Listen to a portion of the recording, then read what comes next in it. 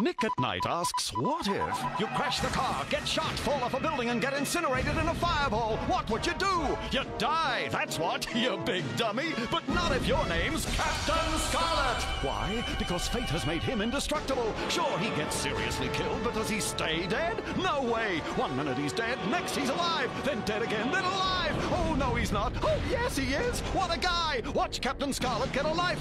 Or two, weeknights at 11 o'clock on Nick at Night.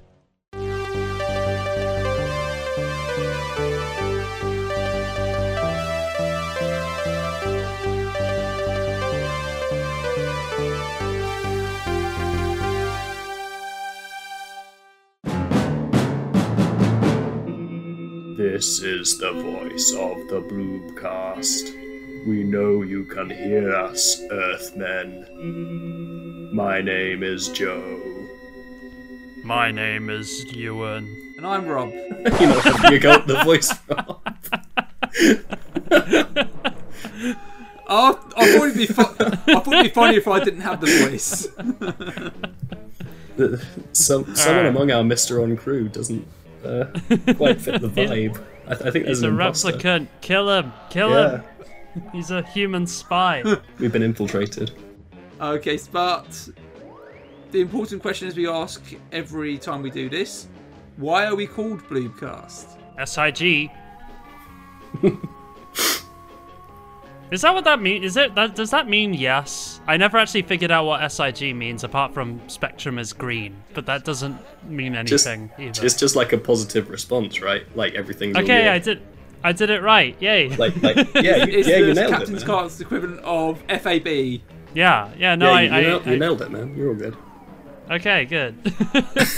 I can't believe you got through 32 episodes without knowing SIG is the good answer. my God, this must have been a struggle for you. Okay, so welcome back to Bloobcast. We've taken a few months off and we feel refreshed, ready to tackle another year of bloobing in a bit of a more relaxed fashion, as we won't get episodes out every month like we used to. But for our very first episode for 2023, we're talking about Jerry and Sylvia Anderson's 1967 series, Captain Scarlet and the Mysterons. Dun, dun, dun, dun, dun, dun. Yeah, perfect, Joe. Captain Scarlet. Oh yeah. Dun, dun, dun. We've not introduced Joe yet. We should introduce Joe. Yeah, Joe was on our side. So Joe is taking over. Yeah, I'm Joe. Mysteron. I'm a new co-host, and as the new co-host, I'd like to be the first to compare this show to Paradise Lost. When you think about it, Captain Scarlet is Satan. Both of them are red. Heaven is green. So for the people who are listening who have no idea what Captain Scarlet is, it follows the security organisation Spectrum as they combat a mysterious alien race known as the Mysterons, who are seeking revenge after a misunderstanding led to Spectrum destroying their complex on Mars. And during their efforts to destroy the Earth, Captain Scarlet is killed and replaced by a Mysteron replicant. The replicant is later killed, but returns to life with his original personality intact, but is now indestructible. That was a pretty good summary, yeah. That's that was basically awesome. the premise. I felt like I was watching the first episode it's again. Literally... Yeah, like, okay, I mentioned before we started recording that I had some questions. This is a good time to bring up my first one. So, Captain Scarlet dies and gets replaced by a replicant Mysteron thing. And the Mysteron that is Captain Scarlet tries to do some dastardly deed. He's driving up a big tower and then he falls off and then he dies. And my question is, when he falls down and dies, we later see other Mysterons also get killed, but they don't come back as an invulnerable action man who works for the humans. So why does Captain Scarlet get to do that, whereas every other Mysteron doesn't get to do that? It's really strange, isn't it? I It kind of... that is something I have. Go on. I've always thought about that because there is that whole episode later on where they discover all the Mysterons can all be killed by high voltage electricity, including Captain Scarlet. And they make a gun that kills specifically to kill Mysterons, and then they never use it again. Like, I think he gets out one time after that, doesn't he? And like like when they said, "Oh, this gun kills Mysterons," I was like, bullets, explosions, and falling off of tall places don't seem to have been not working so far. Like, I think you guys are good. You didn't need to waste all this money researching a new gun. Like, traditional ones seem to do the trick. To explain to the audience, the Mysterons are apparently like non-corporeal beings or something, right? Or like they're based on like antimatter or something. Like, there's a whole thing about what they are. Like, they're literally called the Mysterons because they're mysterious. And I know that they've got like a big power source in their city, so that because they do go into that. But it's like ultimately, like, yeah, how do you fight that? How do you fight like a being made of gas or something? You know? They're just so like Spectrum is just so fucked. Basically, like, what can they do? All they can do is stave off every attack until like one of them kills everyone. Basically, like they can't do it forever. Their only advantage is that the Mysterons just tell them their plans every single time. So, you know, it gives them a bit of an advantage there. Well, they start to just say they start calling it partway through. Colonel White starts calling it like a war of nerves because the Mysterons seem like just as happy to just make people panic as they are to kill them. Yeah. Like they seem to get a lot of amusement just from like warning them and then watching them scramble to try and stop it from happening. Like they're perfectly happy to just keep doing this forever until they fail. Yeah. Now, the other big thing I do find. Now that we're now that we're discussing the Mysterons, I want to call them out because I feel like their entire war is just one big hissy fit. Because they're so extra, it's awesome. They got like. There was a misunderstanding, as Rob said. We blew up one of their cities because we thought that one of their probes was a weapon. But then they just immediately rebuilt the city. It was like if you know, if I like, I don't know, tripped over, but then I just kept walking and moved on with my life. I wouldn't then turn around and declare war on the pavement. You know? Like I feel like the Mysterons, it was barely even that. It wasn't even like a trip. You know, it was just barely even an inconvenience. Yeah, and they just like suddenly decide, okay, you know, I've tripped over this pavement. I'm now going to declare war on the entire city that built that pavement. That's the logic that the Mysterons are going on here. They want to speak to Earth's manager. I was really surprised actually. Going into this because I remember this show from when I was a kid. I don't think I'd ever seen the first episode though, and I was like shocked that the humans launched the first attack and that it was completely unprovoked. Like, because basically Captain Black and a few others are on an expedition to Mars, and they see this Mysteron base, and some kind of scope thing has the cheek to like look at them. Like it turns towards them and looks at them. And I don't remember if it was Captain Black or one of the other guys, but they just like immediately launch missiles, destroy the whole complex. Yeah. But then in front of their eyes, the complex just rebuilds itself. I really love the. So like I was like instantly on the Mysteron side because like you know like fuck. Yeah, I get. But I do like that, because I like that there's shades of grey to the conflict, because it's Spectrum who started the war, but the Mysterons are being very... They're so extra. Very dickish about it. It's like you were saying, it's so unnecessary. Like, they were in the right in the first place, but like, come on, after like, I don't know, say 10 attempts at destroying the world, you're probably alright. Obviously hostile. Okay, Lieutenant, let him have it.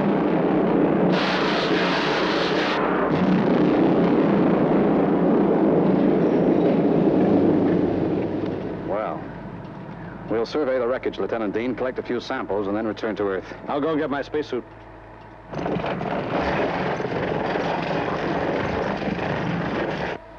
Look at that! Shut down motors. Maintain radio silence. Let's get out of here. No. Wait.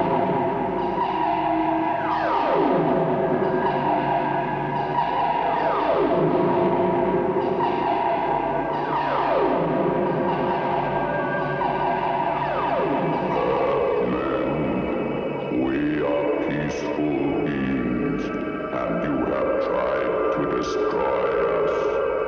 But you cannot succeed. You and your people will pay for this act of aggression. This is the voice of the Mysterons. We know that you can hear us, Earthmen. Because like you guys were fine. You weren't actually Yeah. like hurt at all. You rebuilt within The like 5 seconds. The humans try to like negotiate at one point, don't they? And they just like they use Yeah, it as they an do. opportunity to attack us. So yeah, like we're just not gonna. Okay, you know. Thanks, guys. Yeah, but yeah, while we were talking about the first episode, though, I'm not sure if you guys recognise the vehicle that Captain Black was in, but it's the same vehicle that was used in Thunderbirds Argo. It's the little part from the Zero X spaceship. When they were on the moon, right? Yeah, With the snakes. and with giant the rock snakes. Yeah, Yeah. Oh, Yeah. amazing. Okay. yeah. Yeah, so it is kind of, and Colonel White even refers to it as the Zero X, which implies that the two shows exist in the same universe. And I want to use this opportunity That's to awesome. kind of talk about something I've not really spoken about in regards to these shows, but it's the comic books, which had like a shared universe between like all the Jerry Anderson shows, like Bible XL5, Stingray, Thunderbirds, and later Oh, wow. Captain Scarlet. Scott Okay. Tracy There will weren't, like- return in There weren't Jerry like Anderson massive Endgame. crossovers. Yeah. Yeah. It concludes. It It wasn't concludes like- there weren't like- with Captain Scarlet doing a snap and finally vaporizing the entire Mysteron force. Yeah. And then he just comes straight back. It's awesome. Yeah. Like But they weren't like yeah. Yeah, but there weren't like massive crossovers. It's just like little hints here and there that there was this big universe. Like Right. there was a Captain Scarlet story where a Wasp agent from Stingray got Mysteronized and took like Oh, not no! Stingray itself, but a ship that looked exactly like Stingray. But Oh. yeah, and then there was a Stingray comic where X20 hires the Hood from Thunderbirds to Okay, mess yeah. with the Stingray crew for a bit. Yeah. And there's a few backstories kind of linking the shows together because Captain Graves, a character who's not really talked about much in Captain Scarlet, but according to his backstory, he was the original pilot of Stingray before he had an injury, so which meant Troy Tempest took over. Ah. that's pretty awesome, actually.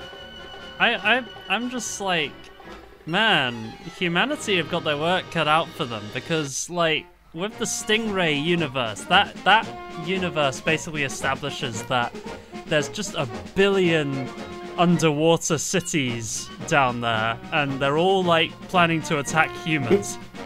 So between the Mysterons Attacks from above and below.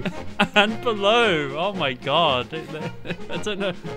And then you've got the Hood Well, messing around. Yeah, Well, he the Hood- sucks though, right? Yeah, the Hood Like- is just taking photos. He's fine.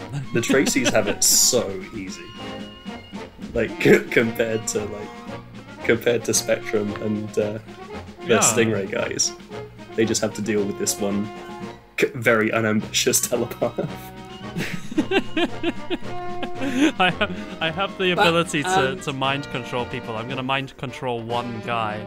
I don't know. I Stingray is so kind of like fun and you know, kind of carefree, and you know, oh, here's Troy Tempest and the gang having underwater adventures.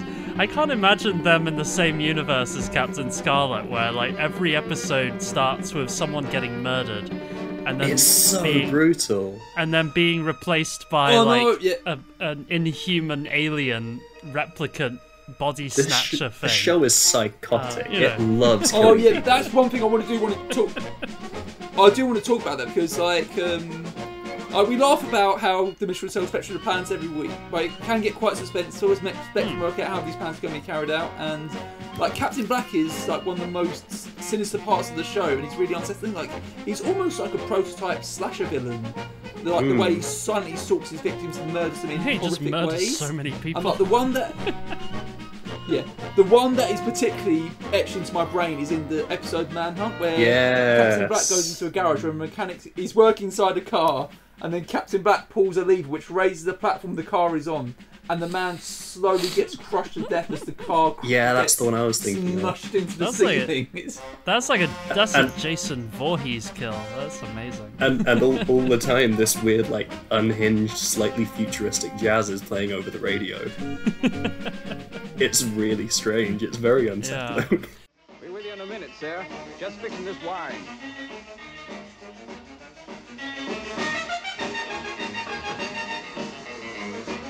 Hey, what are you doing? What are you trying to do? Hold it! Stop! Help!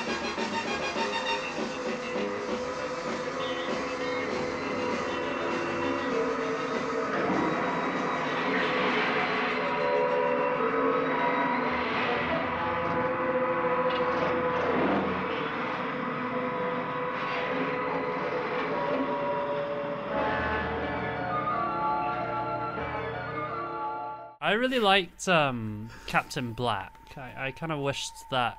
I don't know.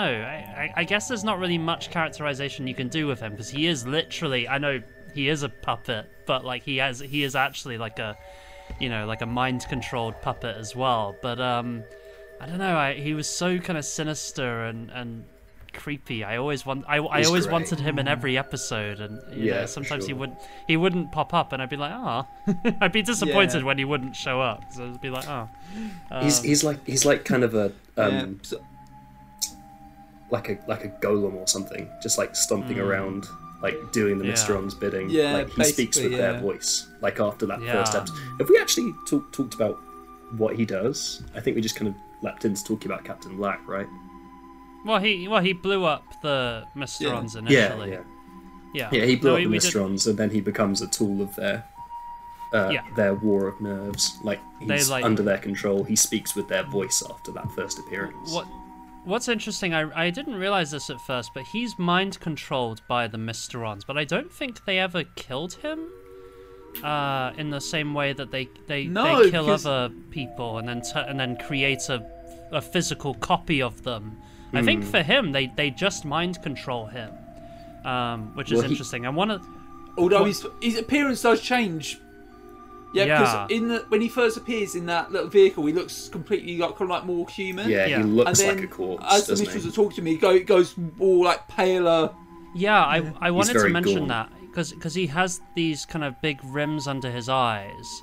And I wanted to just mention, I always got the feeling that he just doesn't sleep ever. So as you said, his body is just deteriorating at this point, and it's very cool and very creepy. So I always that's what I meant. I always loved it whenever he popped up because I was like, it's Captain Black. I love his hanging out in a graveyard. I know what you mean. I love his like Gestapo outfit with the like long black coat and everything. Oh yeah, he's got drip to the for sure. Yeah. Yeah.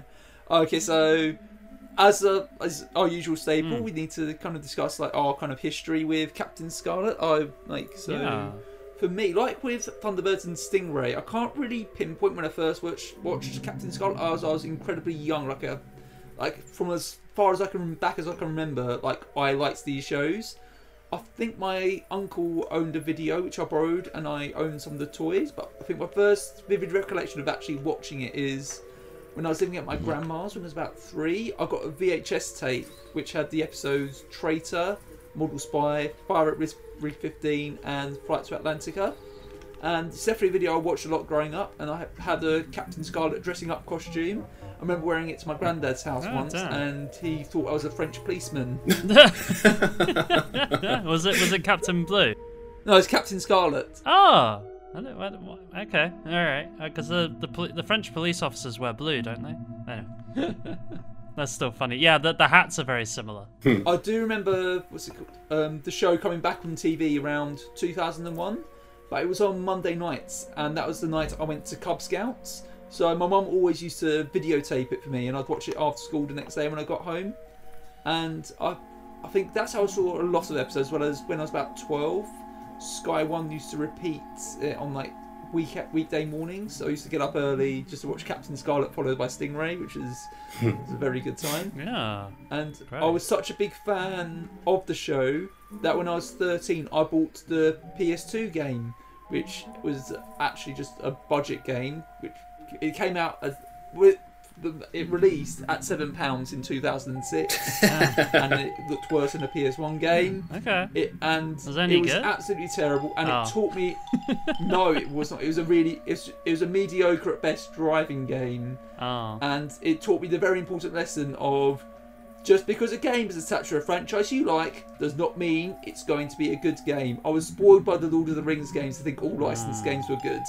Dude, they could Toy they Story could 2. turn Captain Scarlet into like a Dark Souls like game, Oh. because he just keeps coming back because from the dead, he right? keeps coming back. Ooh. Yeah. It would translate really well to a Souls like. They actually were going to make a real-time strategy game for the PC around 2003, which was called. It's going to be called Captain Scarlet Retaliation. But from what I understand, like the game was practically ready, and then right before they're about to release it, they cancelled the game because the company who made the game, their license elapsed, so they went back to ITV or something. Right. That's hilarious. I'm always impressed by stuff like that where it's like, oh yeah, we put all this work into this game, but oops, copyright's gone, so tough. It happens surprisingly a lot, and it's always like really stupid, but oh well. Public domain. Hey ho. Yeah, Joe, you want to go next? Tell your history with the indestructible Captain Scarlet. I was a fan of all of these shows growing up. I guess mainly Thunderbirds, because that was the one that was really huge when we were kids. Like I know I had like a Thunderbirds costume and like all of the Thunderbirds themselves I had as toys, like the big Thunderbird 2 with the Thunderbird 4 inside. There was all the that busted stuff. theme I had one of song. those. Yeah, the busted theme song, yeah. Needle drop here. And I think mainly I knew Captain Scarlet and Stingray because of like the classic experience of kids our age watching TV shows where you've seen about 5 or 6 episodes over and over and over again because you have like a VHS copy of like one batch of episodes, because this was the times before DVD box sets or streaming. Like you'd watch these same 5 episodes of Stingray over and over again and you'd be happy with it, okay? Yeah, no, exactly. And I think Yeah. the Captain Scarlet one had the episode Attack on Cloudbase on it, Oh damn. and that is the most brutal thing for a kid to watch. That episode is dark. I'm sure we'll come back to it later, but I think I think definitely. it's one that stuck with me over the years more than any episode of like Thunderbirds or whatever, because I really like the kind of weirdly dark edge you can get in a lot of like kids or family TV and films, like say the Simpsons Halloween specials or Yeah. like Grizzly Tales for gruesome kids, that sort of thing. We spoke about this a lot when we did our reboot episode, because that was quite dark in places as well. Okay, I guess I should talk about me. So, like with Stingray, I had not watched this when I was a kid. I never even heard about it when I was a kid. I vaguely heard about Captain Scarlet over the years as like one of the Thunderbirds kind of, you know, style shows. I knew about it a bit more than I knew about Stingray. Stingray, I just didn't know about it at all. And I asked Mum and Dad about it because I was like, you know, it came out when they were kids, 1968. So I asked them like, oh, you know, what, like if they'd ever watched it, and they were like, well, having Mum caught it, but she said that like in those days you would rent a TV. You wouldn't even have like a TV to watch stuff. Her family, they literally would rent a TV. So yeah, they wouldn't have rented it for Captain Scarlet, I guess, in those days. That was reserved for like royal weddings or whatever. I don't know, whatever the parents wanted to watch, And Dad, he was saying that they only paid for the BBC at the time. They didn't have they didn't pay for ITV because they had to pay for the BBC license, but they didn't pay for ITV. So yeah, so again, it just completely passed them by. I think Mum vaguely knew about Captain Scarlet, but Dad just didn't know about it at all, really. I think everyone knew about Thunderbirds because that was the big one, and everyone kind of heard about that. That had movies attached to it, whereas I think a lot of like Johnny Five and Thunderbirds and Captain Scarlet, not Thunderbirds, and Stingray and Captain Scarlet. If you didn't have ITV, you just didn't watch this stuff. Yeah, so I just never came across it. I never came across it on TV when I was growing up, bizarrely. I don't know why. I don't know how I just completely missed it. Is there an ITV I'm gonna reason? Get to say it's because because the BBC repeated it in 2001. Right. And I'll get onto the bit of that later. But there was I think the time it came out, it was just very poorly timed because, like, literally right after it aired, like a big world event happened. Ooh.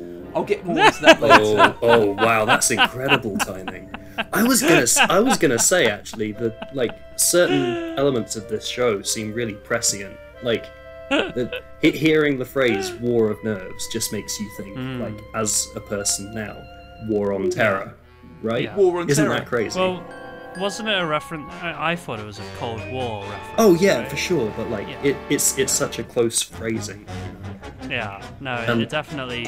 Yeah, I know what you mean. War on the idea that the enemy is hiding among you and could like, I don't know, say hijack a vehicle or blow something up, or blow something up that would ruin your infrastructure is very 2001. It's really strange actually that would just happen like that. I'm surprised it didn't like get commented on at the time. I don't know, but I guess as Rob said, it presumably messed up its screening. Yeah. So I'll get onto that later because there is a whole thing about that. Okay, but I never. But yeah, one thing. Okay. What was it? One thing I do want to talk. So I'll get into it now. Actually, so basically, the first episode of Captain Scarlet, that the BBC repeated it on the 10th of September, 2001. That's very funny. Wow. Yeah, and then obviously 9/11 happens the next day, literally the next day. So broadcasts around the world are tailoring their broadcasts to reflect sensitivities around that event. But sadly for Captain Scarlet, the second episode is literally called Winged Assassin. Oh no. And there's an episode called The Heart of New York as well. That's very funny. Yeah, but I imagine the BBC must have realised this quite last minute because Did they screen it? the week they're supposed to air Winged Assassin, no, they didn't. Oh, okay. They aired The Fresh Prince of Bel-Air that week instead. Story all about how my life got flipped, turned upside down. I feel like they could have screened a Captain Scarlet episode, but They did bring it back the following week, but they went from the episode Manhunt, so the script, they skipped Winged Assassin and the episode called Big Ben Strikes Again because obviously terrorists trying to blow up London was probably a bit touchy at the time. They should have just skipped the whole damn show then, because like the vast majority of it is like just it there's a lot of feels terrorist weirdly activity. grounded for something about that alien body snatchers. Yeah. Like yeah. Almost every episode is about like a hidden menace hijacking something and attempting to kill thousands, if not millions, of people. Sometimes they I've got an manage interesting it. point actually. Kind of. Yeah. Yeah, that's the thing. What I like about the Mysteries is in quite a handful of episodes they actually Yeah. win. Yeah. I wasn't even thinking that. I was thinking like there was that one where there's like the snow episode where they're going like along all these like Arctic bases or whatever, and like Avalanche. Yes. Yeah, the amount of like soldiers they apparently just murder like by like they like change the oxygen tank or something, or they put like a hydrogen inside the oxygen or something, or it makes the oxygen like They turn the no oxygen longer off. Yeah, it's like no Like, longer They breathable. like turn off the air filters or something.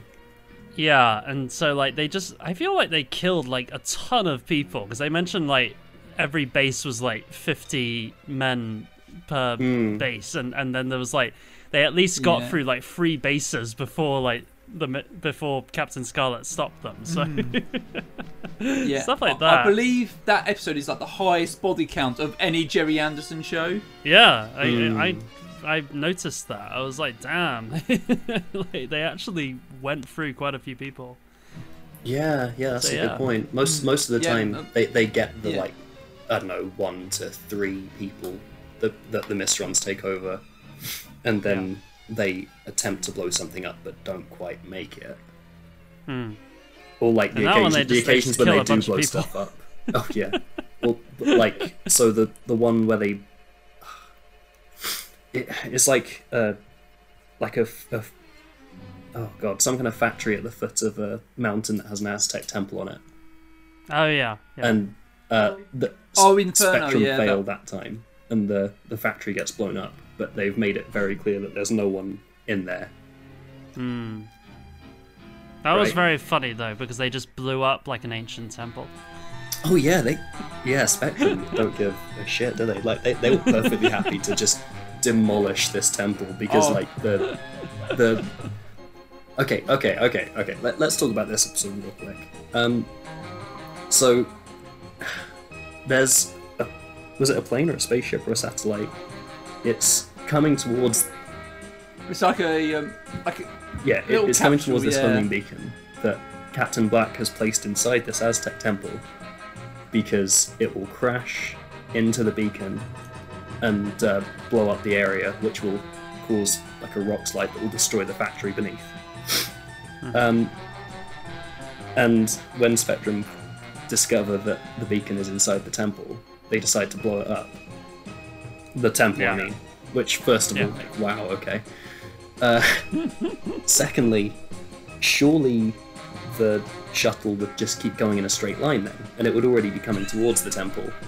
So, like, what did that achieve? Yeah. Like, well, they blew up a temple, so that was the goal. Spectrum is like the most woke security service in fiction, especially from the time. I like, it feels weird that they were happy to blow up the temple like that. The target is on the east flank of the Nahama Valley, overlooking the complex. Attack at will. SIG, Destiny. They also blew up an entire castle just to kill one guy. Oh yeah. I was gonna bring that up because I remember we were talking about this.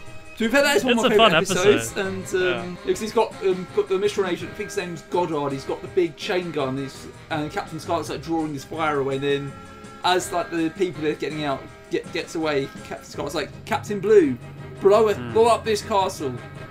He gets really cavalier about dying, doesn't he? Like, yeah. I realised by that point it had been a little while, but literally by the second episode, Captain Scarlet is like throwing himself into situations where he's definitely gonna die, and he seems very confident. Like, surely you'd think at least the first handful of times you'd be a bit reluctant, because like, what if it was what if coming back that one time was a one-off? That's the funny point I want to bring up is, every week they're always like, oh yeah, Captain Scarlet, he's our best agent, he's our bravest agent. Technically, he's not that great an agent, because he fucking dies all the time. He dies all the time. And as you mentioned, he doesn't always succeed. And yeah, what's he got to lose? He'll just come back later. Whereas poor old Captain Blue has to jump in and rescue him half the time. And it kind of felt like like Colonel White doesn't really like Captain Scarlet very much because he seems to he doesn't. He seems to really relish the chance to send him to a certain death at times. Well, the most hilarious one was like when... in the one with the operation. Yeah, that one's weird. That's really strange. Go on, you, and I think you had the biggest thing to say about this. Well, I liked the idea. So the premise was that there was this guy he's like this important guy who needed this operation done on him. The Mysterons killed the doctor that was meant to operate on him and replaced him with a clone so that he would mess up the operation and kill him. It's a great premise, but then like what actually transpires is that the doctor gets like the murder machine. He wheels out the murder machine and he attaches the patient to it and he goes, I'm turning the dial. Oh no, I'm murdering him times 12. And all of the all the doctors are just watching it going like, oh damn, that's pretty bad. Are you sure you should be doing that? And he's like, I'm turning it to 13, and like it just keeps going. It goes on for like way too long, really. Like everyone's just watching him as he murders this person. He's just turning the dial up higher and higher. And then like ultimately it turns out, it was Captain Scarlet who was the patient, so he was actually fine. But it was like, they were all just watching Captain Scarlet just apparently getting murdered by this machine. And they all just watched it. And Colonel White kept going, no, let him do it. Let him do it. So, Colonel White... He really has it in for the guy. Switch on the cerebral pulsator.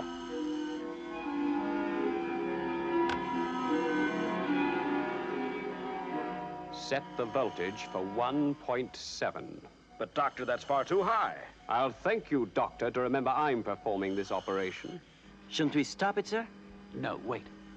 It's too late, Earthmen. He's dead. You're wrong, Magnus. You've killed Captain Scarlet. The thing that weirds me out about the episode is it's the episode where they find out that the Mysterons they have a weakness for high voltage electricity. Yeah. Which is fine on its own. But in that same episode, Captain Scarlet, who is technically a Mysteron, he gets killed by high voltage electricity. By electricity. How did I not catch that? That's ridiculous. Yeah, because he is a Mysteron. They take a photo of him with the X-ray thing, and it shows that he's like the black outline, right? Because Mysterons can't get picked up by X-rays. So yeah, like yes, it weirdly turns into this game of like everything proof shield. Like, from the start, the Mysterons have the ability to like reconstruct people who they have control of, or vehicles or whatever as well, and they can explode tires. Because like they force Captain Scarlet's car off the road in the first episode, and that's how they kill him and replace him. But then every time Spectrum like figure out something they can do, the Mysterons pull more magical abilities out of nowhere. Yeah. It must be very frustrating because like in that Manhunt episode, where they've almost cornered Captain Black. I think is that the one where he just magically gains the ability to vanish into thin air. Yeah, they just teleport him out. It's not that. That's that in the Model Spy. I think the one where. Yeah, Which you know what I mean. Like they keep gaining more and more abilities. Yeah. And it really does seem completely hopeless. And the only thing that almost every episode feels like it ends with either Captain Scarlet or Colonel White saying something along the lines of, "We must remain vigilant in our fight," and that's like all they can do. Because every time they get anything that seems like an advantage, the Mysterons can suddenly do something else. Yeah. Yeah. Because there's one episode that I'm thinking of about this where the Mysterons, they kill a guy and replicate him. But then the guy gets found by like a doctor or something and resuscitated. Oh, that was cool. But the Mysterons don't know this, or they don't. They find his body. Yeah, that's a really cool episode. Yeah, so then try and use him to kind of to pretend to be the Mistron agent. Yeah. So they can use him to kind of like corner Captain Black, and then they they think they've cornered Captain Black at the very end, but no, Captain Black's got away at the last minute, and he's replaced him with some guy he's hypnotized or something.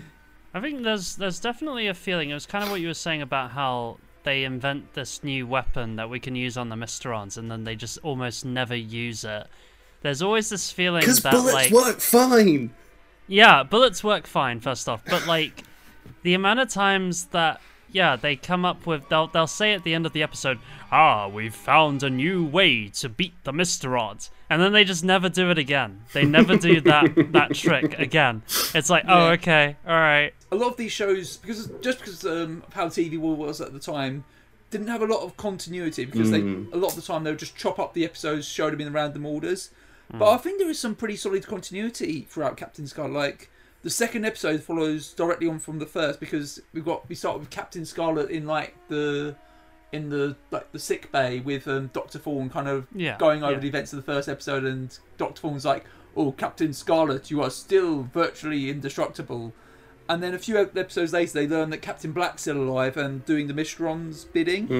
And then, of course, as we said, there's an episode where we learn the weaknesses of the Mysterons. And then which leads to an episode where they have created the Mystron camera and the Mystron gun.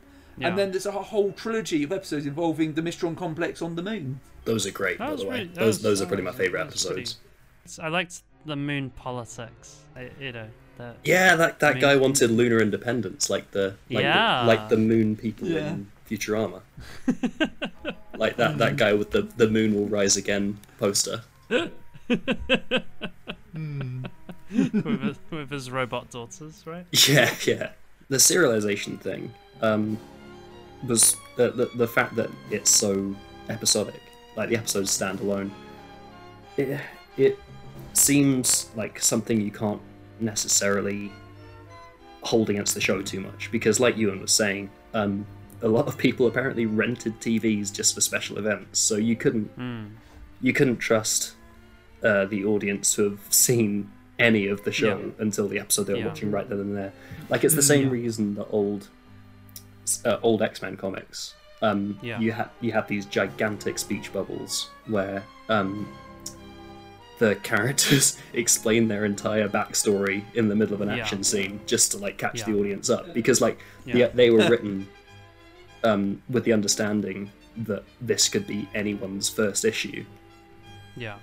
And like because that same thing applies to this show, you can't really have multiple episode storylines.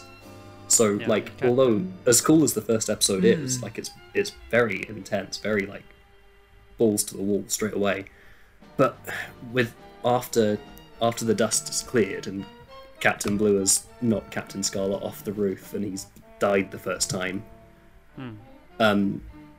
it's like smash cut back to Cloud Base, and I think they're just having a conversation, and like the other members other than Captain Scarlet, and they're like, yes, Captain Scarlet, he's on our side again now, he can't die, and everything's fine, we trust him.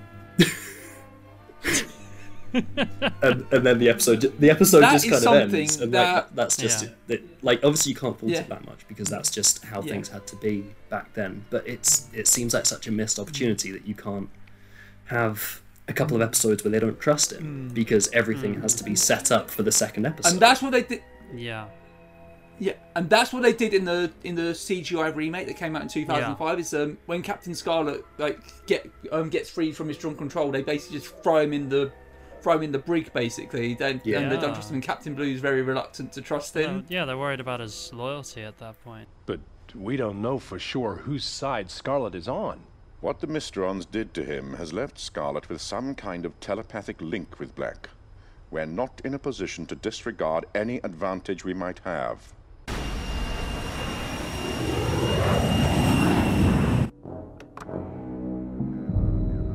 Come on, Adam. Would I have told you Black was under Mysteron control if they were still running me? All I know is you're not the man I knew that went to Mars. I caught a few episodes of that, over the last couple of days. It's alright. I'm not feeling it as much as the original. I think it's got a lot of motion capture and everything, and that's cool. Like, the fight scenes look really good. they're the bits where they're doing things that couldn't have been done with the puppets are cool. Yeah. But my god, those TV budget early 2000s CG models are hideous. It's unbearable. Like they're so unsettling. I can't stand it. Like I don't know. the puppets obviously they don't emote much and they don't move much, the puppets. But I found that really added to the Uncanny Valley atmosphere. Because like a lot of these characters are supposed to be overtaken by some mysterious alien force, and the fact that all of the characters, including the normal human ones, are barely emoting kind of added to the atmosphere for me. I thought it was really cool. Yeah. But the ugly TV CG models, I can't stand them. Like Destiny Angel looks deeply unsettling. Yeah, I know what you mean. But I don't know. I appreciated a lot of the stuff with the new Captain Scarlet. I liked that there was a bit more characterization, just in terms of thing. Well, first off, they actually explain why Scarlet did become indestructible. He falls like through some electricity or something, and that's the explanation. I caught that. Yeah, it like deactivates the Mistron control or something. Yeah, and I do like that that there is like a rivalry between Scarlet and Black. I did watch the episode, Rob. Oh yeah, because I watched the episode. Well, there's a love triangle. But yeah, love triangle with them and Destiny Angel. Yeah. But I also liked that. There was that episode where Scarlet and Black are trapped in that car together, and they're like trying to get out, and they have a little conversation about, you know, if things had turned out differently, sort of thing. Scarlet would have been the one who was in Captain Black's place, sort of thing. You're not so different, you and I. Yeah, literally, sort of it was that. But it was nice. It was nice to see that kind of dynamic where I was. You and I could rule this planet, Captain Scarlet, but instead we must fight to the death. We could just fight to the death. Whereas I was always a bit disappointed with the '60s show, where it was just like Captain Black's just some guy. He's just some guy. He turns up now and then, and he just, you know, and he doesn't do much beyond just be a weird vessel, as you said, like a golem for he retains a lot more humanity in the new one, which I was vibing with. I like that. It's a different take. Yeah. What are you doing? I'm sorry, but the prospect of spending eternity with you in a tin casket does not appeal. I said, what are you doing? The Rhino's positioning beacon has gone down. If I can fix it, Spectrum might be able to find it. I'd rather freeze for eternity than let Spectrum take me. Great. Because it looks like we're out of options. I never realized the Mysterons had stopped you thinking for yourself, Conrad. How long? 45 minutes. But the power cells could go before that. Well, not much chance of Spectrum finding us down here in the next 45 minutes anyhow. You always were the pessimistic kind. No. I was a realist. How much do you remember? From before the Mysterons took you over? Everything, don't you? The Mysterons don't control me. I got free of them. Talking of irony, do you realize that if they still had you under their control, I could still be sleeping the sleep of the dead? Are you asking for an apology? No. Like I said, I'm a realist. We're on opposite sides now. But we were friends once. You remember that? You saved my life. We were best of friends. And now? Best of enemies. Even now, Conrad? I am not Conrad. Somewhere inside there, you are. Yeah. He breaks out of a coffin at one point, which is great. Which also explains why he's really always standing outside a graveyard in the opening sequence of the original. I thought that. I think that was the reference. Yeah. Yeah. And as you said, the gun salute with people in multicolored rainbow. Oh my god, that sent me. Like, there's much more. It seems like it's taking a bit more time for like character dynamics and emotion because like you know you can trust people to watch a couple of episodes now. Yeah. And that, Which I was- yeah, which I was vibing with. that gave them time to do Captain Black's funeral, at which Yeah. there was a 21 gun salute done by men in like spectrum outfits. So like, there's a pink guy, a yellow guy. Yeah. Oh, it's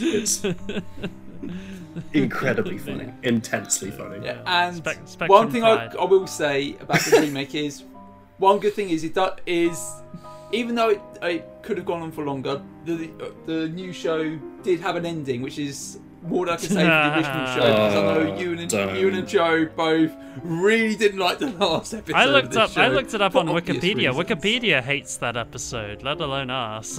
It's again, I think it's to do with the lack of serialization. Like, you couldn't do a big finale if people hadn't seen all the previous episodes. But a clip show, really. Yeah. Like, I no feel like they no could have resolution. done yeah. I feel like they could have done an ending. I choose don't know. It I seems like a choose lame to ending. believe that basically they're fucked. The like I was saying, the situation is so bad, like people are dying all the time, and that every time Spectrum gain an advantage, the everything proof shield kicks in and the Mysterons have something new. Yeah. The episode just before that is Attack on Cloudbase, which, as I alluded to earlier, features the horrific deaths that's one of the best ones. everyone on Cloudbase.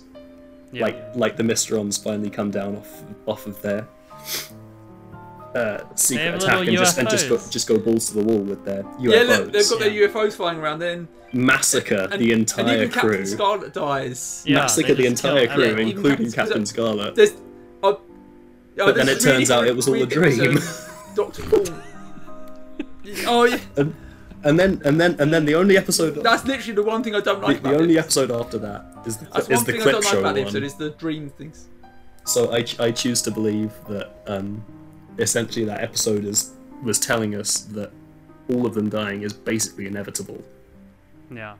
And the clip show thing was just to end it on a less dour note. It's no good, Colonel. We're finished. The port jets are out of action and the rest are losing power. Cloud Base will crash in about 2 minutes.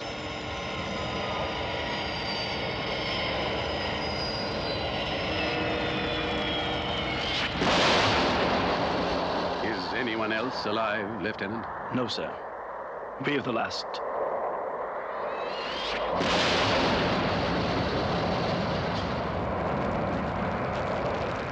Are you all right, Captain Blue?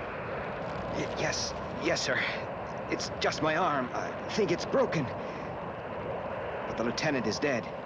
The situation's hopeless. Put on a power jetpack and abandon Cloud Base. I'm sorry, Colonel. I can't make it. Is that Symphony was actually just dying in the desert, and she had like a double dream where she thought that what she had just seen didn't actually happen, but it actually did. They all just died. Sorry, guys. She just dies in the desert with this like fever dream. Destiny Angel went to heaven. Oh, Symphony Angel. Yeah, she wakes up, inverted commas, thinking, "Oh, everyone's still alive. It's all okay." No, and that's the end of the show. Bye, everyone. This is that. That's like the bad ending of Silent Hill where Harry wakes up in the car and he's actually dying. Yeah, that would have been great. They should have done that. Yeah. Well, I've got 2 points I want to bring up about Attack on Cloudbase.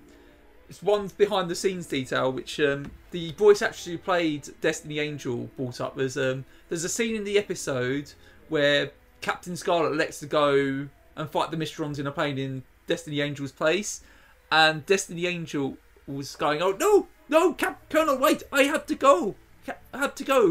And I think the voice actor was saying that she's putting this really, really emotive performance, and then the voice director came and said, "Oh, sorry, you need to rein it in a bit. Puppets can't cry." Just sprinkle some water on her face, for God's sake. Yeah. Cut away from her for a second and cut back, and she's got water on her face. Yeah. Yeah. I didn't really understand the logic behind that. I did read that. I was like, huh. So in the 80s, I think we've spoken about these in previous episodes about the Jerry Anderson shows, but for a lot of the Jerry Anderson, mainly the puppet shows, they would take like numerous episodes and kind of like splice them together to make TV movies. And there were 2 for Captain Scarlet. And the first one did use Attack on Cloud Base. It's called Captain Scarlet versus the Mysterons. And it would use the Mysterons, Winged Assassin, Seek and Destroy, and Attack on Cloud Base. But what they did with Attack on Cloud Base is they depict it as actually happening. Oh. And then there's this weird ending at the... Yeah. Then there's this weird bit at the end where like they put some weird 80s CGI effects over the top. Oh. And you get the Mysterons erasing, saying that they're going to reverse time. Why? They've won. That's so weird. I forget the reasoning. It's something like they think, oh yeah, we've shown you the power we have, and we're sure you'll learn the error of your ways. We'll reverse time, but we will be back. That's the dumbest shit. Yeah, my take on Attack on Cloud Base. Fucking balls, man. Like, or just don't use that episode where everyone dies. They realized that the episode was too good, though. They had to put that in. This is the voice of the Mysterons. We know you can hear us, Earthmen. The powers of the Mysterons are infinite. We can distort space and time. In a moment of time, we have shown you the consequences of your primitive, aggressive behavior. It has been decided by our Imperial Council that a peaceful settlement with the planet Earth might someday be possible, so we will spare you. Be warned, Earthmen. Your warlike behavior can only result in disaster for your planet. One day, the Mysterons will return. That is a killer episode. That's the one that stuck with me over the years, because it's like disturbing, brutal. You know. Like every single one of them dies. The first it's time so I saw hopeless. the first time I saw the episode kind of ruined that for me because I didn't see it like the full episode. I had this video that I got from my cousin, which was called Captain Scarlet, the Indestructible Captain Scarlet, which is basically clips of Captain of the show interspliced with footage, like newly filmed footage of Captain Scarlet and Captain Blue talking to each other and talking to the audience. It's basically kind of like a introduction to Captain Scarlet, and one of the clips they used is from Attack on Cloud Base, and it's got Captain Blue narrating it, and then just as Cloud Base is crashing to Earth, it cuts back to Captain Blue sitting in Colonel White's chair going, oh, it didn't actually happen, it was just a dream of Symphony Angel. So I already knew what was going to happen when I saw the actual episode. Lame. Yeah, but then I still choose to believe that that's going to happen eventually within the universe. Like the show ends so open-endedly, like nothing is resolved. Like that one clip show adventure ends, and then it's just like great, back to fighting the Mysterons, and then the show's over. So I choose to believe that they're all going to die eventually. Yeah, because like they haven't got a hope in hell, basically. Apart from Scarlet, who'll be chucked into the sun and he'll still be alive or something. Actually, I did read a kind of. I remember reading the Jerry Anderson fan club magazine when I was like 14. I remember reading a whole article kind of explaining about Captain Scarlet being kind of like undead, and that's an interesting point. We've not really discussed it. Is it's not the original Captain Scarlet? Yeah, it's like a weird clone, replicant of him with his memories. Yeah, and it kind of compares him to Captain Jack from Doctor Who's quite similar. He dies all the time and comes back, and of course Captain Jack, his future is he turns into the face of Bo, and they were kind of debating, is something similar going to happen to Captain Scott? Is he going to become like this big giant head? Well, Captain Jack is still Captain Jack though, whereas Captain Scarlet's like a weird clone. So I don't know. There is a difference there. Captain Scarlet's ultimate fate is to get outed for flashing the angels, just like John Barrowman.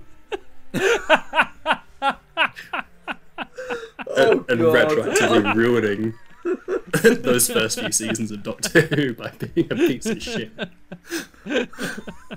Mickey Smith ruined them as well.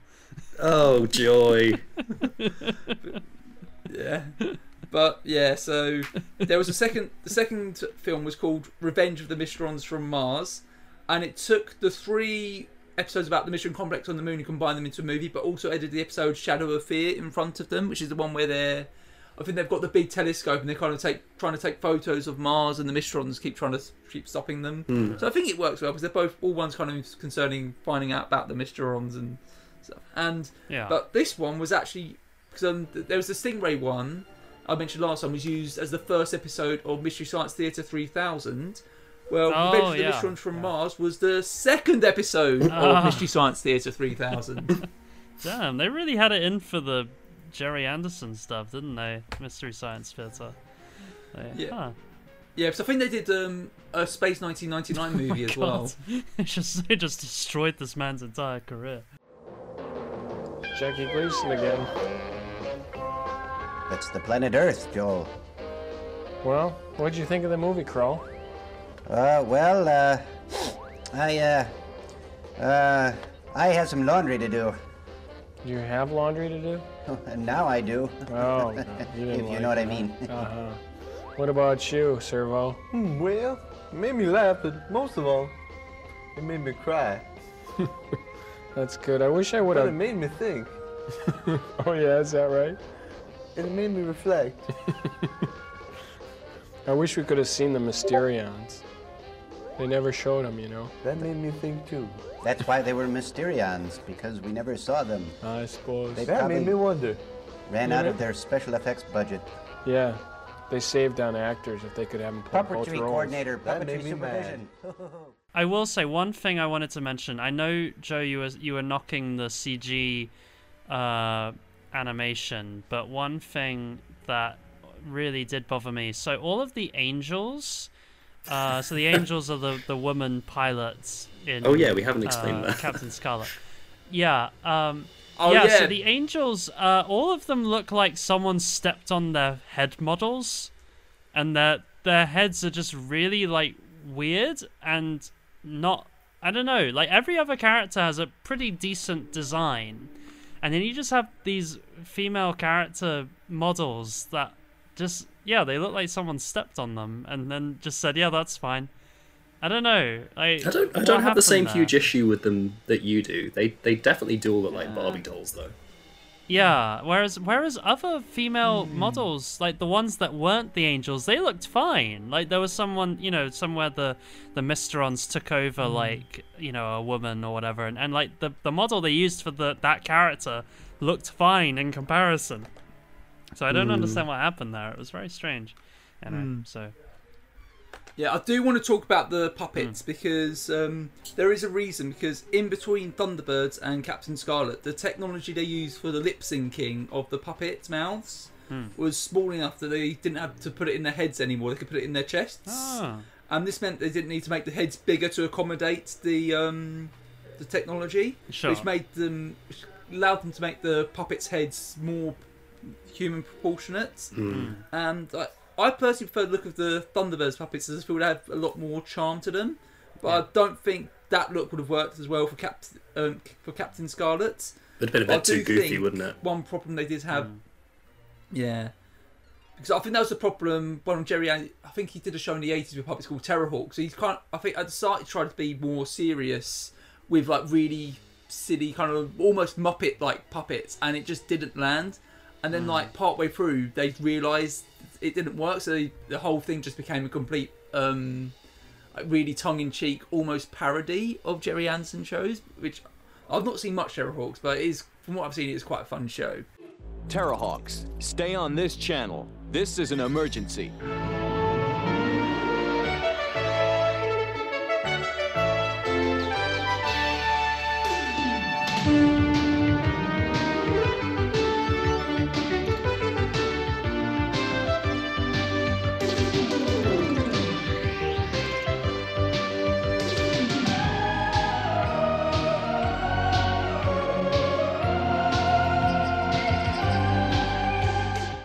But yeah, I think one of the downsides to the realistic puppets is they couldn't really get away with more puppet-like movements. Like, so that's why a lot of the puppets are quite static. Well, they didn't have great balance, did they? Find some inventive ways of getting them to move. They're always standing on moving walkways and stuff, rather than actually walking. Yeah. Because I was reading about this. The center of gravity was really weird on these puppets because their proportions were so different to what the puppeteers were used to. So they used to have someone operate the legs directly from underneath, or like hold someone's head from the top and just have, a really close-up shot so you couldn't see their hands because you couldn't operate them like normal puppets quite as easily. They must have loved Colonel White's scenes because he's just always in that chair. It just spins around. It was really strange watching. It was really strange watching the new Captain Scarlet and seeing Colonel White walking around a lot more.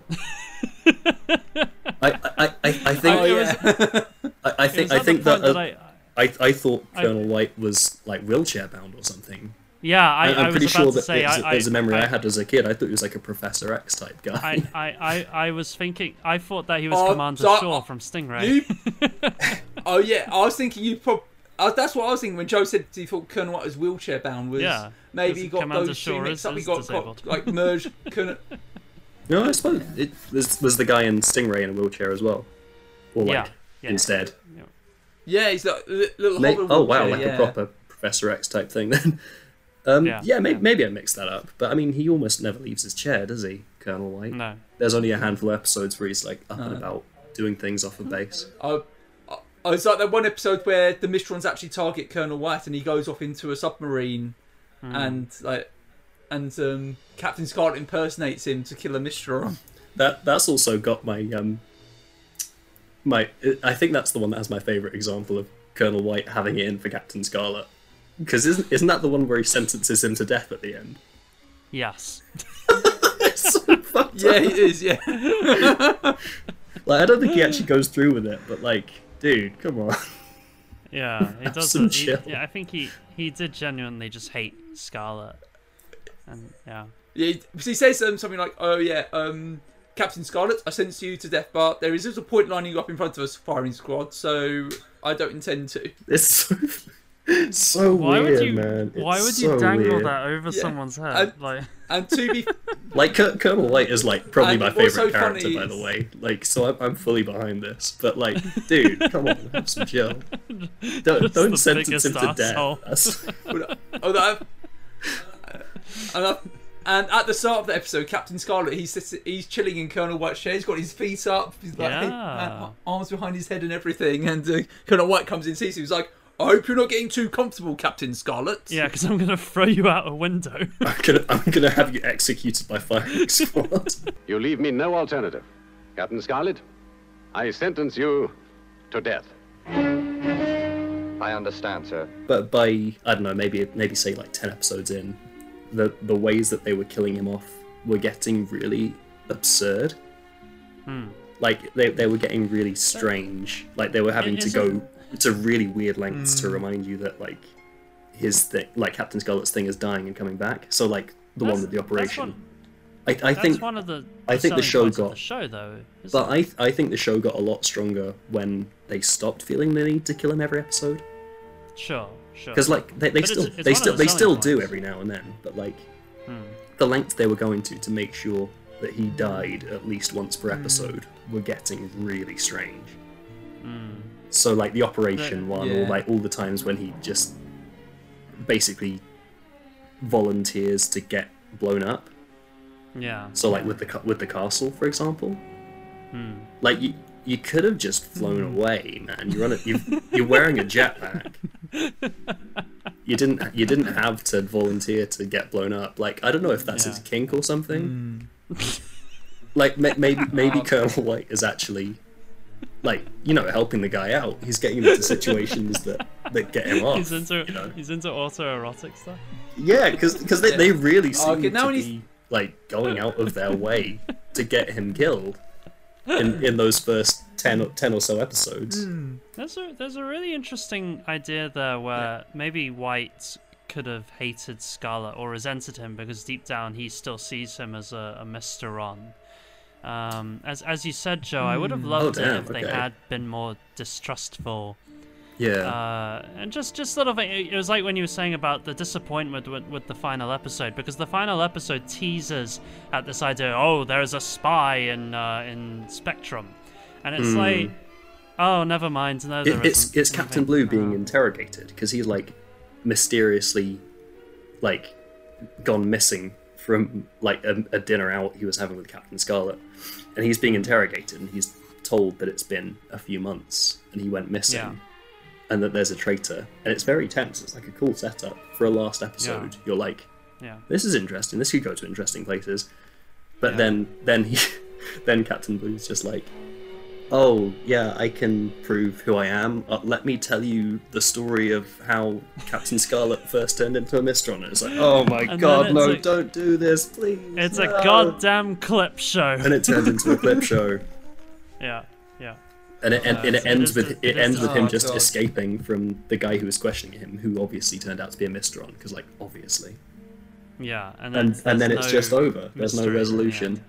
The Mistrons are still out there attacking. Like the Mistrons lend themselves really well to a really good nitty-gritty spy story, like a Tinker Tailor spy story that could have gone over multiple episodes. It would still work within the serialization. I think they could have teased at the idea, oh, we're still looking for that spy, but then they just never did anything with it. It just with that concept, which is a shame. They always went after just some random schlub out in the sticks somewhere driving a lorry, and that would be their latest. The idea of there being a traitor gets brought up a couple of times. Like there's an episode before that where there's like a traitor on this base in Australia, and someone else brings up the idea that Captain Scarlet could be a traitor, and I'm sitting there like, yes, he could. Why haven't any of the like presumably highly trained Spectrum intelligence people picked up on the idea that, hey, maybe this guy's like not trustworthy, because like he tried to kill the president in the first episode. Like we didn't mention that he kidnaps the president and tries to like leave with him in a helicopter and has to be stopped by getting shot, pushed off a building and blown up. And then everyone just trusts him again by the end of the episode. And none of the actual main characters bring it up again. Really tall car park as well. The only people who question his loyalty are like random idiots who you aren't supposed to like. This Australian guy who also might be a traitor, and then or this interrogator guy who's obviously a Mr. Yeah. And the thing with that traitor episode is there was no actual traitor. It's literally just a bit of the hovercrafts that were blowing up was being tampered with by the Misterons. Yeah.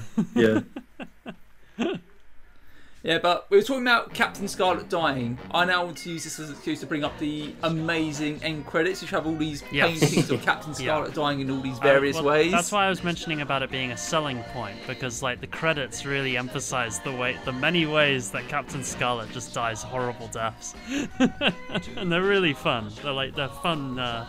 Absolute banger theme tune as well. Yeah. Oh, they're great theme tunes. I got really sick of the semi-instrumental one. Yeah.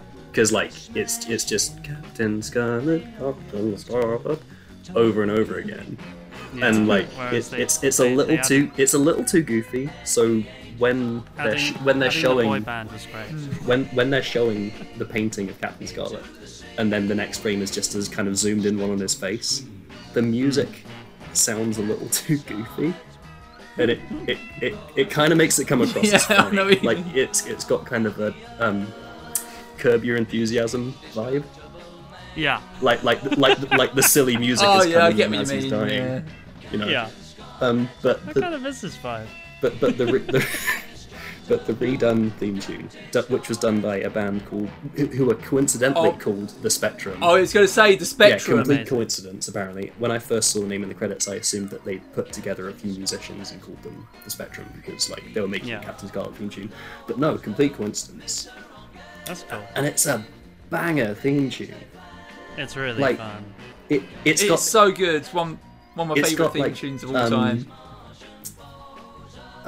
When it goes into that kind of chorus bit, the vocals have a kind of Paul McCartney vibe to them. It's I know what so you mean. good, and I thought I was actually going mad watching the first however many episodes of this show, because I've had the second version of that song stuck in my head since I was like 6 years old. Like when I think Captain Scarlet, I go like, he's the one who knows the Mr. of Game. Watching those first however many episodes, it just kept going Captain Scarlet over and over. And I thought I was losing my mind. Yeah. I was like, where's the rest of it? Have I imagined this song? Joe was actually the genius behind the Captain Scarlet theme song all along. I am the Spectrum, it's true. At some point you're going to go back in time and teach them the error of their ways. Oh, dude, yeah. Teach them the song. But I have to say now, that was not the theme tune they had in Japan. I'm going to send this to you now, because I want your reaction to this. Okay. I've sent it to our chat. Live reaction. Okay, let's do live this. reaction. Oh, here it is, yeah. We'll see how this works. It should work. Okay, here we go.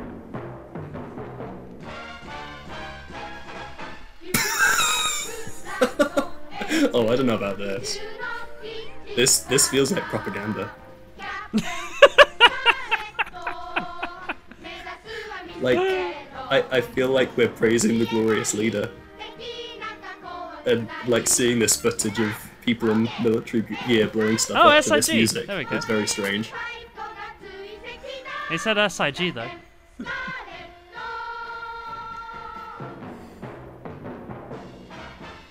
Okay. It's still going. Okay. I'm done with this now. That was very strange. I like the little intro they made. Like, the actual footage they use is fun. But yeah, I agree with everything Joe said. It sounds like it reminded me of, like, you know, this is really weird. I don't know why it made me think of this. You know, in Pinocchio, when he goes to, like, that island where all the kids turn into donkeys. I got that vibe. Toy Town or something. Yeah, I don't know why I got that vibe from it, but it was just I guess all the kids Maybe it's singing the puppets, at once. dude. Yeah, like it's a small world after all, kind of vibes. There are no strings on me. Jerry Anderson did not like. Yeah. Jerry Anderson did not like that theme tune at all. Because I remember watching the commentary for the very first episode, the Mysterons, and he's talking about this theme tune. He says, "Oh yeah, and it's for the in Japan, the theme song is sung by Japanese children. Yuck." Wow. Jerry Anderson just did not take any shit, did he? He seems like a interesting, let's say, dude. The man who like made his name making these like cool shows about like puppets doing sci-fi, like very cool. Like I stand for this stuff still, but he like seemed to really resent working with them. It's like, dude, get over yourself. Oh yes, you're making good shows. Like, just chill. Yeah. No, I think that's what his whole thing was. He thought, if I could make good shows with these puppets, I'd be less embarrassed about making them. That's just such a shitty attitude, though. Like, because they were good. Like, he obviously had such a huge chip on his shoulder about this stuff, which sucks because these are good. Exactly. And then he got annoyed when other people did things with them. he got very protective. Oh, he did not like Team America at all. Yeah, he got very protective of the stuff that he himself shat all over. So it's like it's his stuff to shit on. Yeah. Well, Team America's just because garbage, I know the thing with Team America's good, man. Let me see your whole palace, or else. Or else what? Or else we will be very, very angry with you, and we will write you a letter telling you how angry we are. I think I'd just like to talk about like the look of the show, because I thought it was it feels really grounded and like kind of grungy almost. Yeah, like so much of the show happens in like dirty alleyways. Like for instance the intro sequence. You're just from the point of view of some unseen gunman trudging down an alleyway in the darkness as Captain Blue does a voiceover about the Mysterons. The finger is on the trigger, about to unleash a force with terrible powers beyond the comprehension of man. This force we shall know as the Mysterons.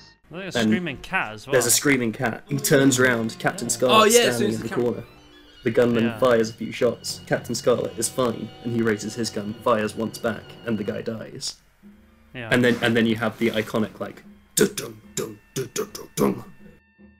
Oh, such a cool transition. It has such vibe, and like it's been a long time since I've watched Thunderbirds, and an even longer time since I've watched Stingray. I don't really remember what either of those shows look like, other than Tracy Island, and the dirty alleyways and industrial areas of Captain Scarlet are such a different vibe to at least what I remember of like the beautiful sunny Tracy Island, you know. I found it really interesting. Like, it feels very moody. Yeah, and that's the best. That's the best thing about the show. I think is just the atmosphere of it and the kind of feeling of. Yeah, the little Mysteron theme with the 4 ascending notes. Yes. It sounds like the title screen music. From Super and the Metroid. music itself. The music is really good in the show. I really do like it. I think it's not my favourite of Jerry's scores, but I think a lot of the music is just really good. I think my favourite piece of music is the chase music, which I think first appears in the episode Winged Assassin, and it's really good at accompanying kind of like more fast-paced moments. But of course, the Mysteron theme itself is one of the most iconic parts of the show, because we see the green wings and we hear the music going doo doo doo doo. It's so good. It's chef's kiss, literally. I love that. Like having 2 intro sequences for your show is such a baller move as well. Like having the dirty alleyway thing, and then you've got a little bit of preamble, and then you have it shows you a few of the main characters with the green Mysteron rings tracking over them as they announce what they're going to be doing. What's going to happen this week. And like, I don't think as a kid I processed the idea that the characters were hearing that for some reason. But it's really cool. It's like, we were talking about this on chat, weren't we? It was like how it's another example of the show feeling really prescient, because it feels like how terrorist organizations in real life would send tapes or announce their attacks. This is the voice of the Mysterons. We know that you can hear us, Earthmen. You will pay for your unprovoked attack on our complex on Mars. We will be avenged. We will assassinate the Director General of the United Asian Republic. Yeah. It feels almost clairvoyant in that respect, I thought. Yeah, and that is the cool thing, because we don't really, especially not in children's media, you don't really have a terrorist villain. You know, you have like a evil Emperor Zurg villain. You have a kind of an evil big bad who's gonna take over the world. The Mysterons aren't interested in taking over the world. They just want to blow stuff up. Yeah, and the Hood is like just kind of like a goofy idiot who just turns up and tries to take photos. But the Mysterons like chaotic evil, aren't they? They exist solely to just murder people and they're so good. I love blow them. up cities, you know. And sometimes, you know, we're going to blow up London, we're going to poison Los Angeles, you know. All of these kind of that's a cool episode. Plague, that's awesome. Yeah. I had that on a video as a kid, and I had I think a children's storybook version of that one as well. It's what's it called? Place of the Angels. That's and it's kind of, I remember you were saying in the chat, it's kind of Resident Evil at the start, where they're making this dangerous chemical, and then the Mysterons steal it. It's it's one of my favorite things that keeps happening in Thunderbird, Stingray, and now Captain Scarlet, where like the heroes have to rescue some idiot scientists from developing the most powerful weapon ever. And oh no, the weapon's been stolen by someone. Oops. that episode like actually got me a little with the tension right at the end. It's great. Like he shot the Mysteron who's holding the poison vial, and it like drops. As well. And we've got the close up of like a human hand as well. Yes, lovely that's what they did when the puppets couldn't hold things. And Captain Scarlet's just slowly trying to grab, and it very nearly rolls away, and then Captain Scarlet grabs it at the last minute. Yeah, he like Captain Scarlet's like, it's all right. The city of the angels is.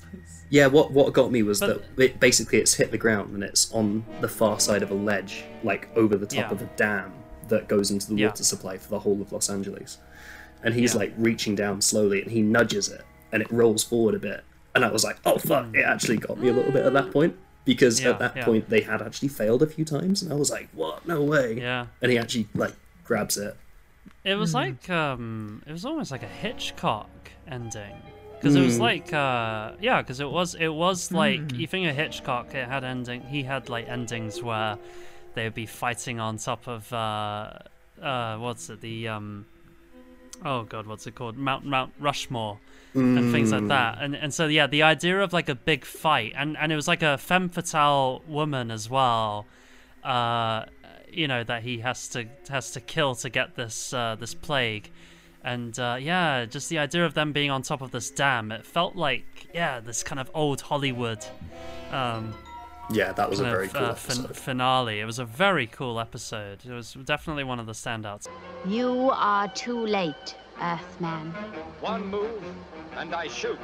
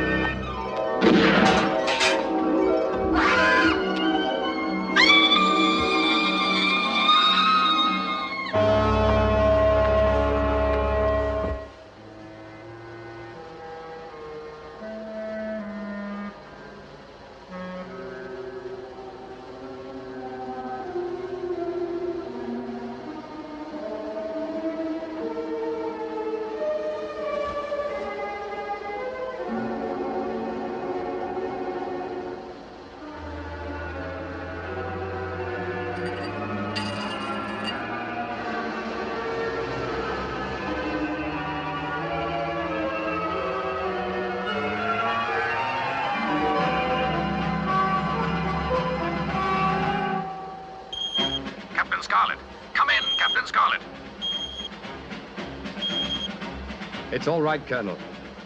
Everything's all right. The city of the angels is safe. Yeah, one episode I thought was really cool, because there's a few episodes I really liked, but one I really thought was cool was The Heart of New York. And it's not a typical episode, because basically we don't follow the main characters for a lot of it. We mainly follow this trio of criminals who break into Spectrum's vaults and steal files that talk about the Mysterons, and they decide we're going to pretend to be Mysterons. And they pretend to be Mysterons so they can rob the bank, or like the Second National Bank of New York or something like that. And because they're not actually Mysterons, they get past the Mysteron detectors, and they get into the bank, and then Captain Black locks them in and blows up the bank. And it's kind of like, they're blowing up the greed. They're taking advantage of people's greed, and it's like, yeah, he's kind of right. And it's such a messed up ending.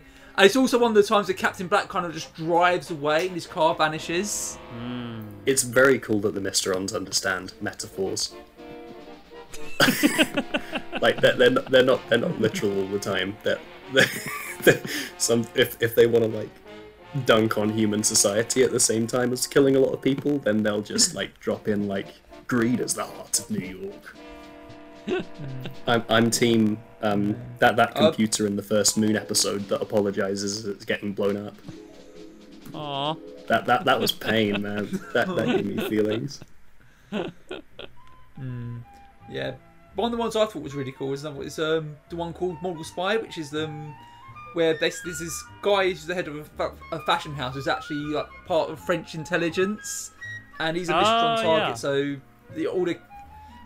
So all the characters are like dressed up as like people in like the fashion industry. Like Captain Scarlet's like a PR agent, Captain Blue's a photographer, and then the Angels are pretending to be models. And it's just fun seeing them all undercover trying to and blending in this like, big fashion party, and then having and it's cool seeing them do Spectrum stuff, but in like kind of like tuxedos and stuff. It's kind of got James Bond kind of vibe. I was about to say, I think the show was always, for me, it was always at its strongest when they were doing this kind of cool espionage stuff.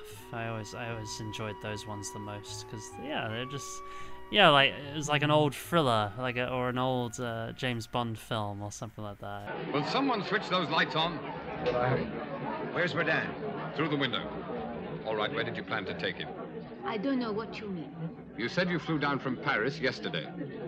The airport was fog-bound. No flights all day. You've lost. No, Earthman. It is you who have lost. They will get clean away. Maybe. The game's not over yet. Let's go. That's interesting. I really like the ones where they went to space, basically.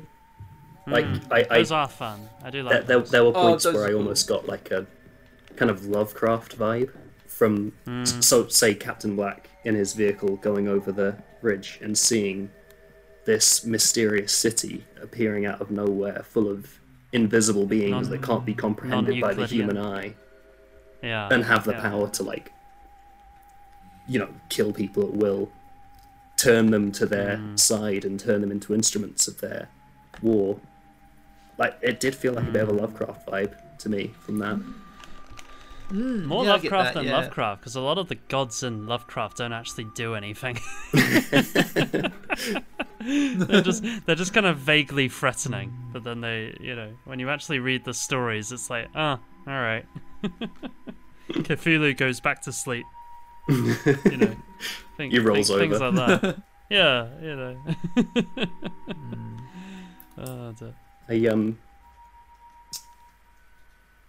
Yeah, those Moon ones. Those are banger episodes. They're really fun. Because they also get... those are really good. They also get Lieutenant Green out of the cloud base for that. Yeah. Oh yeah, that's a cool touch because he doesn't really do anything. Do much, and it's just he's like he's the first black leading character even if you use that very loosely in a Jerry Anderson show, because I know that was interesting because I could see that he looked a bit different to all the other characters, but the thing is he spends all that time on Cloud Base where the lighting is like overpoweringly white, and I couldn't really tell. I wasn't sure that he was black until like this one episode right at the end. They all go to a casino, and because the lighting in there was different, and the lighting in that room was different, I was like, oh, he's black, okay, cool. I thought he might be, but I wasn't completely sure. No, it's a good point. And think it's either Melody or Harmony Angel. One of the angels, the one with the southern accent, she was black as well. Yeah, I thought she might be, but I couldn't quite tell. Okay. All right. I don't think I ever noticed that. She's never on screen much, to be fair. No. Like, she doesn't get as much time as Lieutenant Green. No. Yeah, the angels are funny. They don't do that much with them. I do like them. Like they got a good laugh out of me. I'm not sure which one it was, but this weird reporter guy is hitting on one of them, and she says like, be careful. My dad is a 4th dan black belt, and he says, oh, so he taught you a few tricks, and she's like, no, I taught him. Like that's awesome. I love that. That is far enough, Mr. Brand. My father is a judo black belt 3rd dan. And he taught you a thing or two, eh? No, I teach him. For the time, it's quite progressive having like a whole fighter squadron of female pilots. Although I think it's a bit off that there's no female captains. Although that is something that's fixed in the CGI show, because Lieutenant Green's a woman and Captain Oka's a woman, and she was one of my favourite characters in the new show. She got a whole episode to herself where she's in Roswell, and there's kind of like this biker gang, and yeah, there's a biker gang called the Grey Skulls who are obsessed with the idea of aliens crashing in Roswell. By the power of Grey Skull. The power of Roswell. Hello, boys. How you doing, baby? I really dig a woman in uniform. What do you know? A spaceship really did crash here. Which world did you come from? Planet Stupid or Planet Ugly? You don't talk to us like that.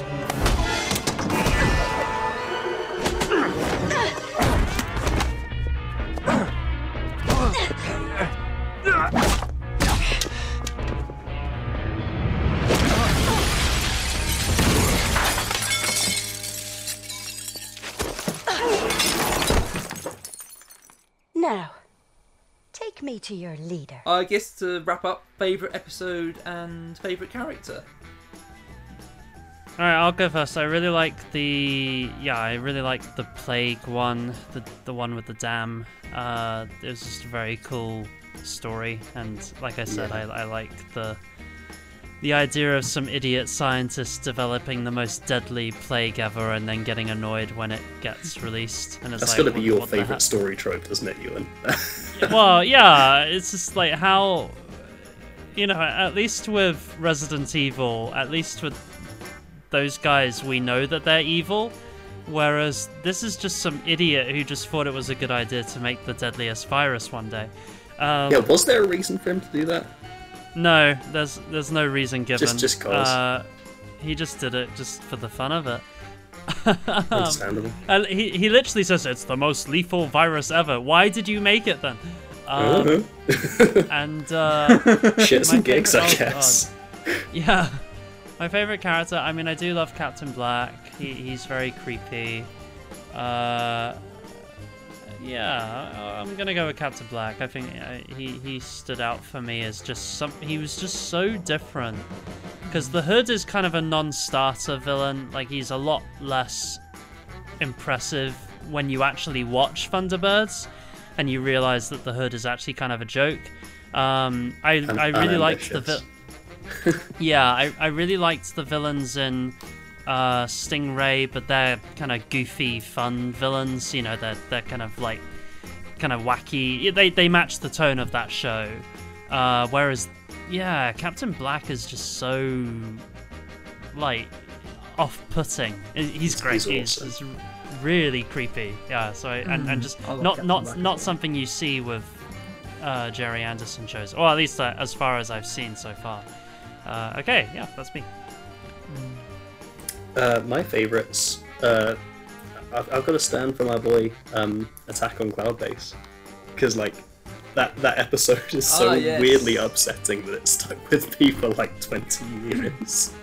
Yeah. And and the moon ones are great. Just seeing them comprehending the full scale of what's out there, what the Mistrons can do, going inside their city and seeing it. All that stuff was really cool to me. Yeah, I really liked that. Favourite characters.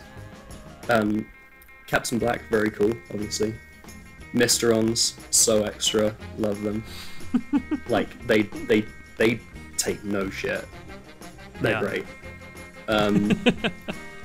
And Colonel White, I grew to really like, because he's got some sass on him. He's not he's just great. He's got a bit of smarm to him. He's very funny. You can. It's kind of unexpected from his kind of position. I don't know how to explain why I like him so much. I just really do. He's just a lot of fun. Yeah. I think I grew to really like him when in that one episode where they're going to that wildlife reserve to look at the research stuff, and someone says Spectrum Strikes Back.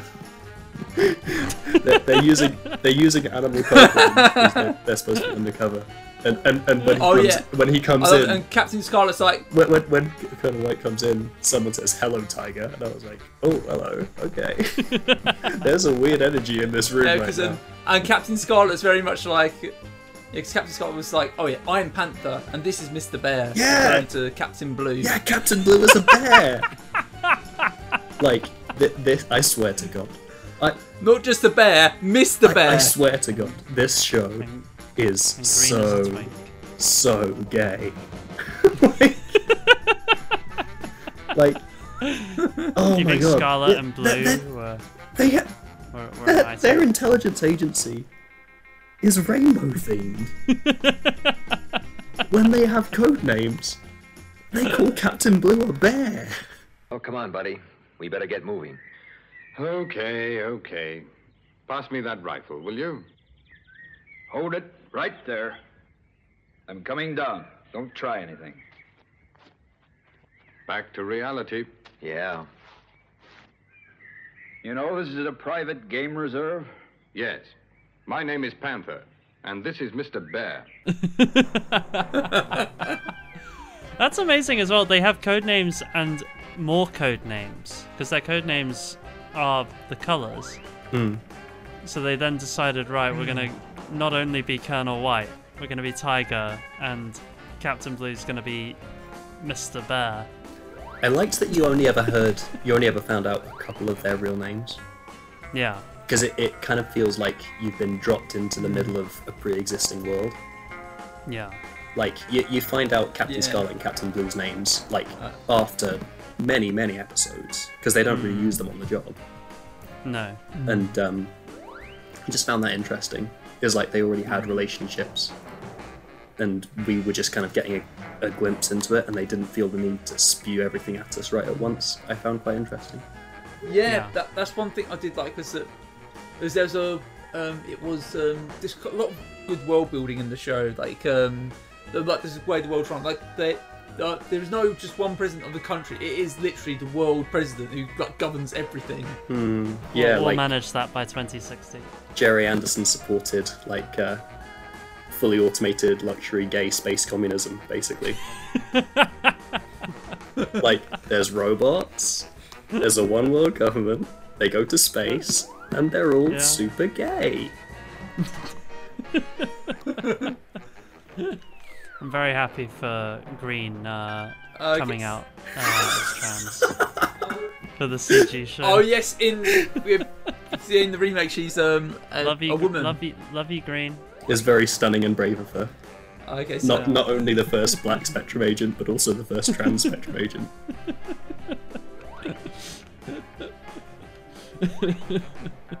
Okay. Just in case this doesn't get me misconstructed, we are saying this in the most positive of ways. Yeah, if it wasn't clear by my use of the phrase fully automated luxury space communism, I am supporting this. We do support Spectrum. We also support the Mysterons, but we do support Spectrum.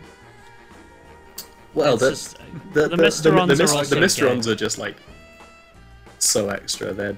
They're also very gay. Come on, we all know that. Okay, so my favourite episode is a bit of an interesting. It's basically kind of like just a typical by the numbers episode, but it's one I feel was done really well. It's the episode Fire at Rig 15. And it's always been one of my favourites since I was a kid. Like, I think it's just a really solid, well-paced episode that has all the ingredients that make the show great.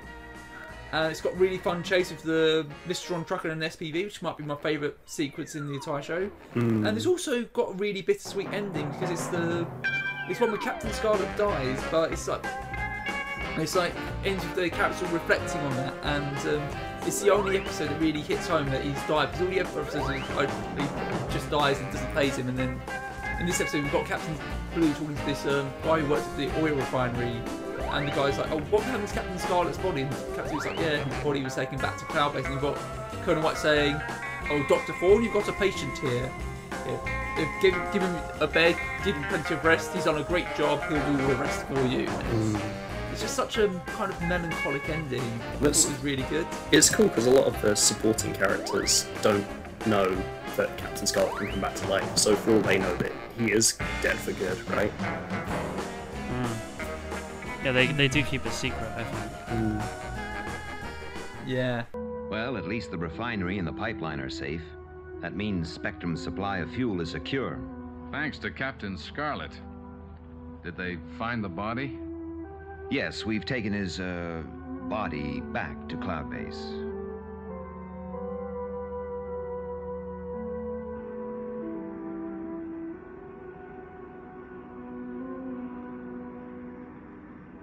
The Spectrum jet with Captain Scarlet aboard has just landed.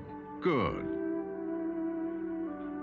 Dr. Fawn, we have a patient for you. An old patient. Give him VIP treatment. He's done a great job. And I'm sure you'll effect a complete recovery. Just make him comfortable. He'll do the rest.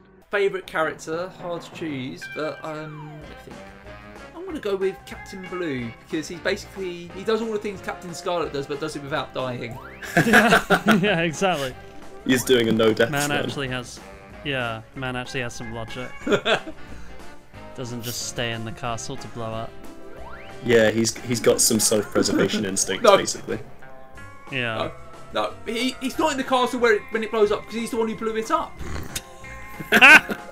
Yeah, but that's the point. Captain Scarlet would blow it up with himself inside because he doesn't give a fuck. Okay, so Joe, would you like to tell our listeners what we're going to be talking about next time? Yes, next time we're going to be talking about the video game Beyond Good and Evil, which I have never played but have been meaning to for a long time, so this will be good for me to get it out of the way, I think. I'm very excited. Yeah, you I get only to played hang it out for the with first a pig. time like 2 years ago, so I'm excited to play for it again. I'm sure we'll get into the messy history of the sequel that is never going to come out. Jade! I'm excited. Half-Life 3, Duke Nukem Forever, and it's a new Beyond one Good for that and Evil pantheon, too. isn't it? Yeah. Yeah. I remember they released a teaser for it like a decade ago. There's been about 3 different teasers and they've Oh all my got different God. vibes. Like we'll get into it next time, but Okay. Guys, if you haven't nailed down a vibe yet and it's been 20 years, just give up, man. That is a vibe in the original game though, so I don't understand why they don't just go for that. But yeah, we'll get into it that. next time. Yeah. But until then, all right. Until next time, the Bluecast bids you farewell. SIG. SIG. SIG. Captain Scarlet. We're losing